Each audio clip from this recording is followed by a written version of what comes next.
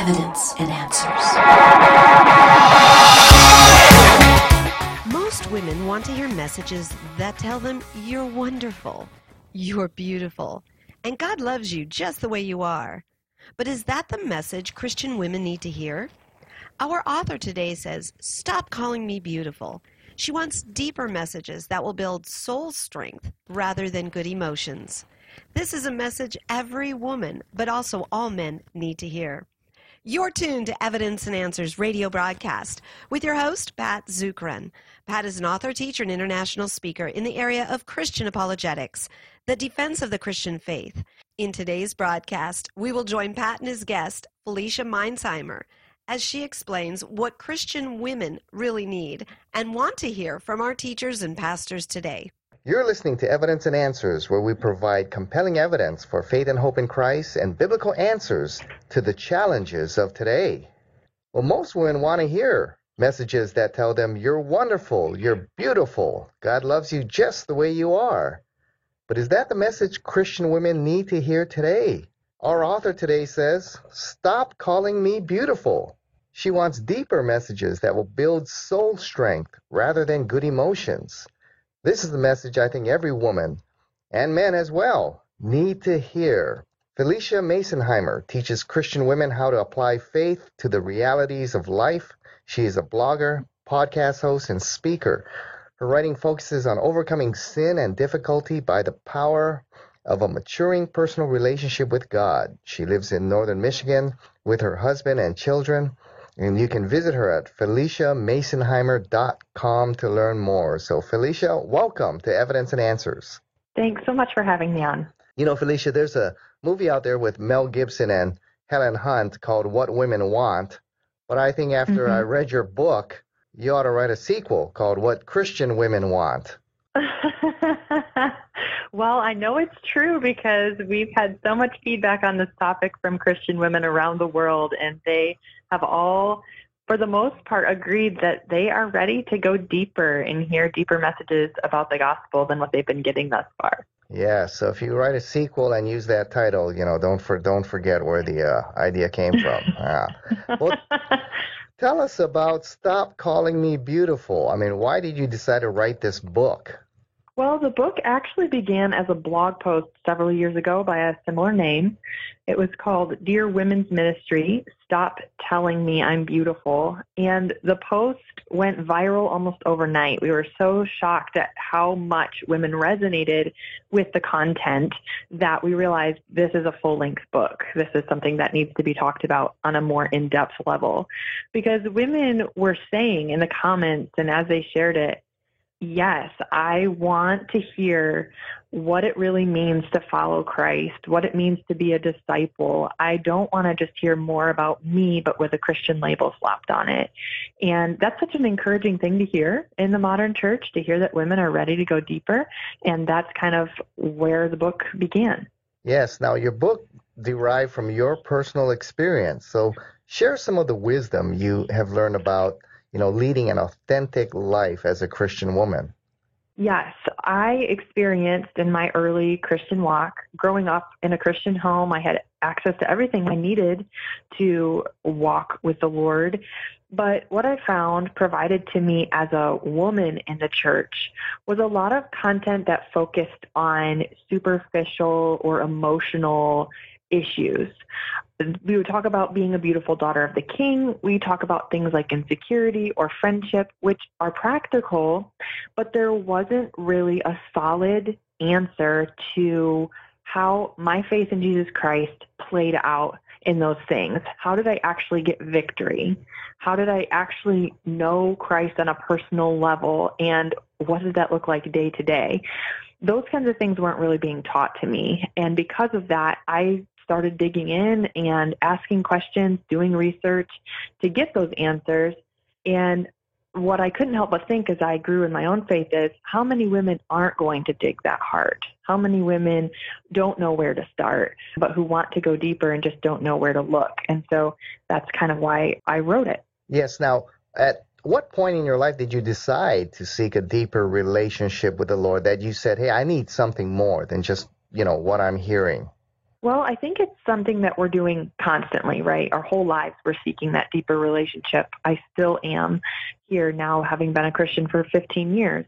But I would say in early college is when I first started to own my faith in the Lord and begin to ask those hard questions of myself. What does it mean to repent? What is the definition of sin to God? These hard questions that weren't being answered by a lot of books written to Christian women. And as I dug into those, I realized, I do want to go deeper with the Lord. And thankfully, the Lord is gracious, and that's where he took me. Yes, let's talk about some of the things that you discovered. I mean, in your book, there's a section on an incomplete gospel, and you state that many times we're receiving an incomplete gospel.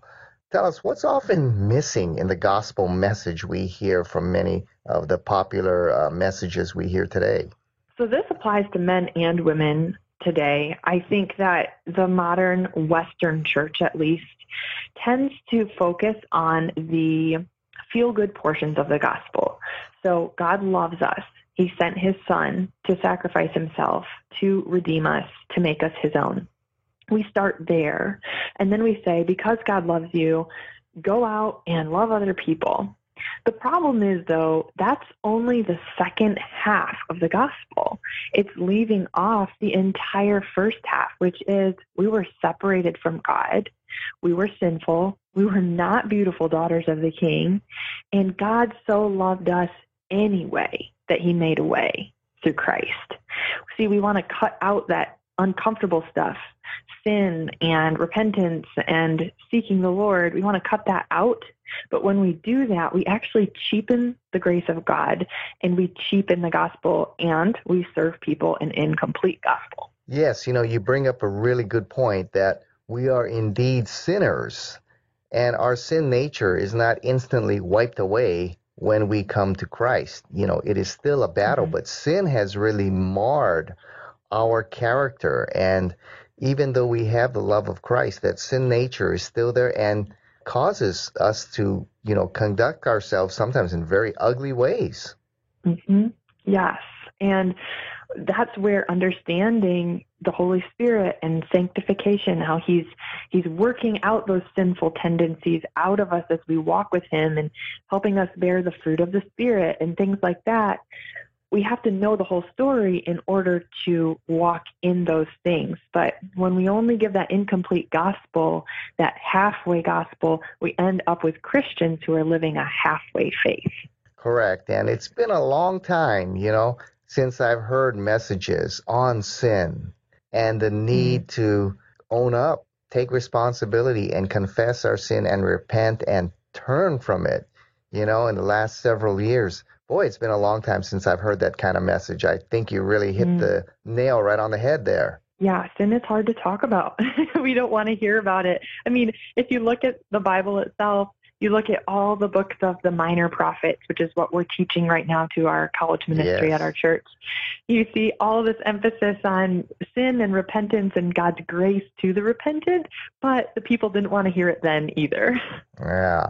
Now, you state, and I think, this important section in your book that kind of sets up the rest of the book here, where the message went wrong.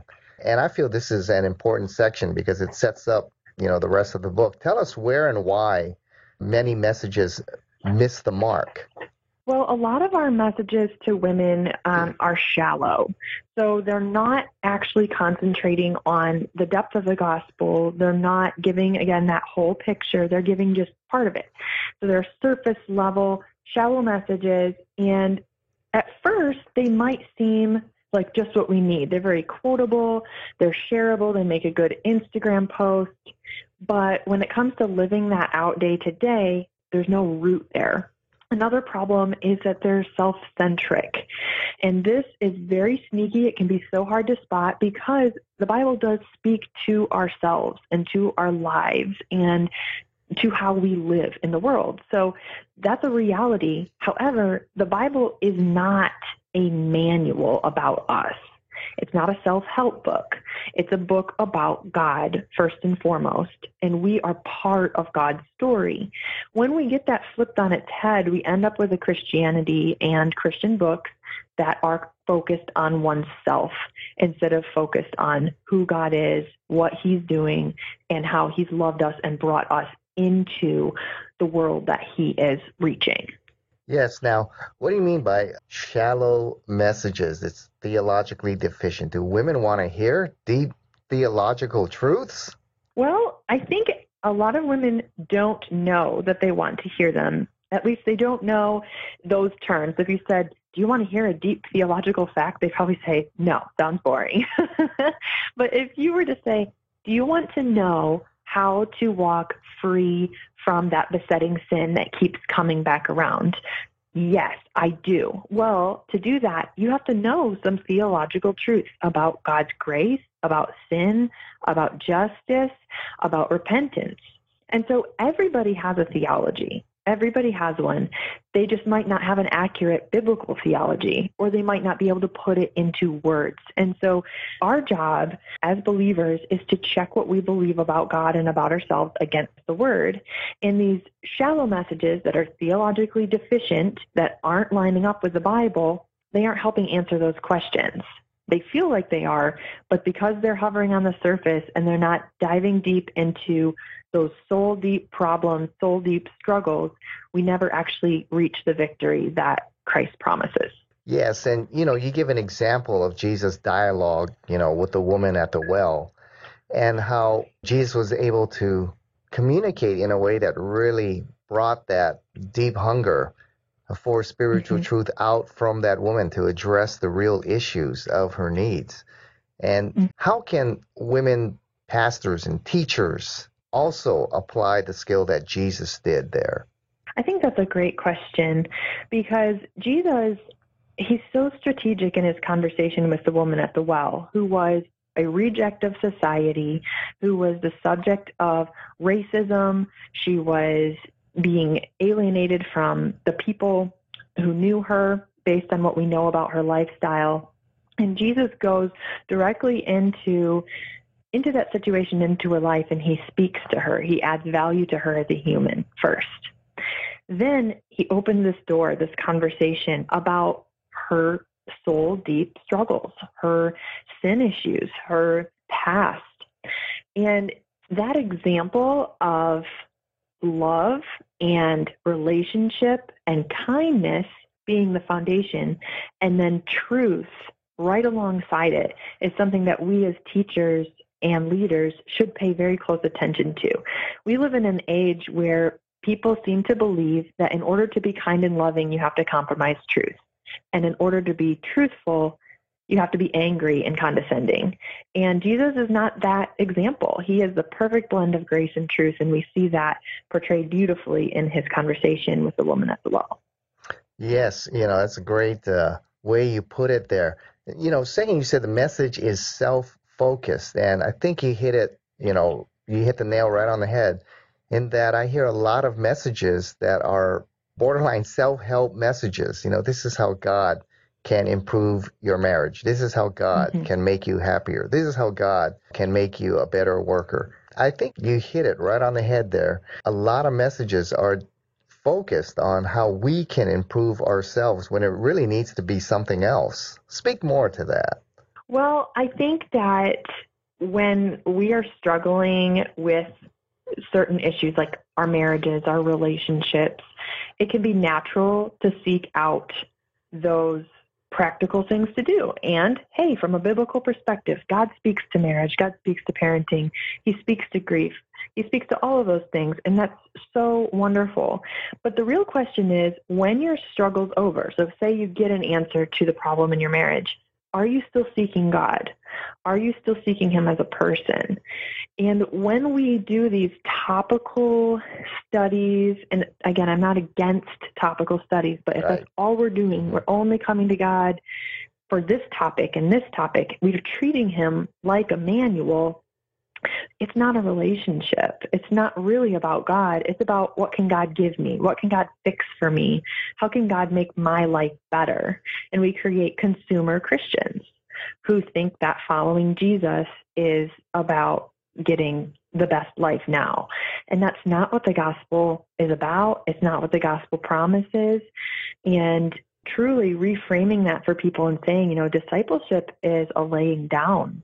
It's a sacrifice. It's following Jesus even when things don't turn out the way you want, or, it doesn't result in the material outcome that you hoped. Giving that expectation and really getting back to what the Bible says about the gospel, I think will help us build stronger Christians from the beginning. Yes, and I'm going to read one of your quotes here from page 34. I'm kind of barging into the middle of the paragraph here, but I'd like you to expound on it. But you say, reading more about ourselves won't show us how to go deeper with God, because we're not focusing on the one who matters. We're still focusing on ourselves. Going deeper spiritually requires a shift of focus. We must turn our eyes away from our failures and successes, our ugliness and our God-given beauty, and instead fix our eyes on the perfection of Jesus Christ. I like that quote there. Expound on that a little bit. Well, if we think about this from the consumer Christian mindset, so we're coming to the Bible to learn more about us. We're coming to it to fix something quickly. There's a couple of things that are going to happen. One side effect that I want to mention here is we'll get very bored with books of the Bible that we feel do not currently apply to us. So for a lot of Christians, this means ignoring most of the Old Testament. We, pick and choose a few passages. Maybe we want to read about David or we want to read about Abraham, but otherwise we pretty much ignore the Old Testament and go to the New because it feels more practical and easy to apply. And that's a product of using the Bible in this way, with the self-centric view or the self-help view. But instead, if we look at it as this is a story, a true account of who God is, revealed over thousands of years through all these authors, compiled together by the early fathers so that we can read it. We can read this account. It's all about God, and I get to be a part of God's kingdom and a part of God's story. What does God want to show me about himself today? When we come with that attitude, the crazy thing is it actually transforms us in the process, because the transforming power of the gospel and of God is through his spirit in our inner being. And that can only happen the more we know him. It's not a pull yourself up by the bootstraps faith. And unfortunately, that's what it's turned into when we mix the self-help narrative with the Bible. Yes, and you state on page 39, which is another quote I really like, we don't go deeper with God by reflecting more on ourselves or even by reading God's word to look for insights about ourselves. Roots of spiritual growth develop as we seek God for who he is and allow him to do the transforming work in our hearts that we can never do on our own. He is the one who plants the desire to seek him. He is the one who meets us when we apply diligence in faith. And so I like that quote because you're saying, when we study God's word, it's just as you said, it's not about me or improving my life first and foremost. First and foremost, it's about God and learning who he is and understanding what he wants and his desire and his plan for the world, and how do I match up with God's will, not how does knowing God help improve my life. Yes. Yeah. Love how you put that. Yeah, although he will improve your life, but that's as we are transformed into thinking like him and in consistency with his word, not the other way around. And I think that's a great point you bring up. Yes. It's interesting because when we look at the book of Proverbs, which I'm reading right now, it talks about God's favor follows the obedient, but it's not like, oh, well, okay, I'm going to do these things so God gives me a great car and a a huge house and the American dream kind of thing. But that God's favor is his presence ultimately with us. And when we obey him, when we walk with him, when we know him, we get to benefit from his presence, however that manifests, whether we receive material blessings too, but ultimately just all of Christ for all of life. Yes. Now, I think a lot of women listening are saying, yes, I agree. That's what I want. But many might feel intimidated. They don't have the kind of seminary training or Bible training that they feel might be needed to really go in deep and understand God's Word. What's your advice to people who feel that they are not able to understand, the deep truths of God? That's a great question. And I think so many of us have either been there or we are there right now. And so I would encourage someone to know that they're absolutely not alone in feeling a little overwhelmed by studying the Bible on their own or without a Bible study help or something like that. And I have a lot of resources on my website to help people who want to get started. But a few things I'd say right out of the gate, your church community will be so helpful to ground yourself in and ask for resources. See if you can borrow a Bible dictionary or a commentary to help you as you begin reading the Bible on your own. I always recommend the book Women of the Word by Jen Wilkin to learn how to study the Bible on your own. And start somewhere simple, like the book of John, which isn't a simple book, but it's pretty straightforward.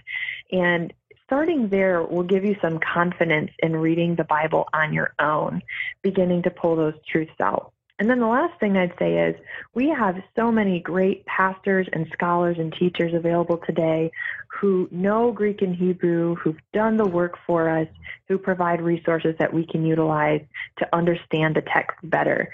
I love to read the Bible background commentaries that by InterVarsity Press because they give context to what's going on in the passage. And so for people who are just starting out, I think those kinds of resources can really help them make sense of things at the beginning. Yeah, and I like what you said in your book. It takes diligence. Mm-hmm. You need to show up. It is a battle, a spiritual battle.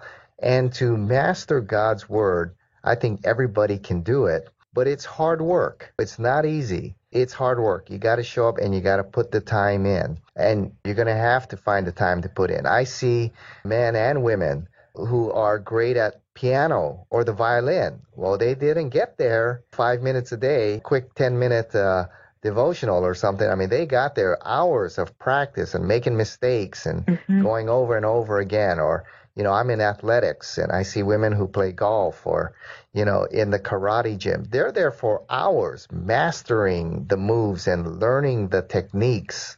You don't, become a golfer by watching the LPGA and then going out and shooting par. It takes a lot of work. And I think for some reason we suddenly think, well, when I get to God's Word, the Holy Spirit's going to guide me in 5-10 minutes a day. I'm going to master God's Word. No, what you're saying is right. It takes diligence. It takes hard work, but it can be done. Yep. Yes. And I think, too, we tend to forget that the Bible is ancient literature, Greek and Hebrew, translated into English or whatever language that is your native language to read today. And so that means that understanding it is going to take some work because you're looking at history, you're looking at culture, and you're looking at the inspired words of God in those contexts. So every year that I read the Bible, and I read through the Bible every year from beginning to end, I find something new. I learn something new that is exciting and engaging and teaches me more about the Lord because I don't know everything. I'm showing up as a student of the Word, and it never will get old. There's always something new to discover. So we don't have to master it all in one day. Our job is to show up diligently. Right. And just because you read a particular passage and something like Ezekiel or something, and you don't get it, don't be discouraged and say, well, I'm going to skip the book and just read what I want. No, right. Like you're saying, trudge through it. You may not get it the first time, but there are things you'll get. But then the second time you read it, the third time you read it, when you discuss with other people about the book and what's it saying, then it's going to start making sense. But you got to stick with it, as you said. Yes. Yep. Those hard books, you definitely need to utilize the resources and get the help to study them, but it is so worth it. And it's funny you mentioned Ezekiel because when I first started studying the Old Testament, I asked a friend, what book do you think I study first? And Ezekiel was her recommendation. Wow. And so I got a commentary and I did it, and I was blown away by the time I was done at what I did learn about God because I was so skeptical and so kind of afraid of it, honestly. But truly, it impacted my faith a lot. And so you never know what God will use to draw you closer to Him. Yeah, and as you state, it's every believer's responsibility to know and study God's Word and master God's Word, because it's got to be interpreted and understood correctly in its context. We've run out of time. Thank you for joining us here on Evidence and Answers radio broadcast. We hope you enjoyed today's show. If you would like Pat to speak at your church, Bible study, or perhaps hold an apologetics conference, give him a call locally in Hawaii. That number is 483-0586. Or you may contact him through the Evidence and Answers website. That's evidenceandanswers.org. To keep broadcasts like Pat's on the air, we rely on generous support from you. For the opportunity to donate, head on over to our website. That's evidenceandanswers.org, and you may do so right there online on the homepage. You will also find that we have a wide variety of resources available to you, including articles and additional audio for you to listen to or download. So be sure to share our website with those around you. Join us again next time on the air or online as we provide compelling reasons for faith in Christ. That's Evidence and Answers with Pat Zukeran.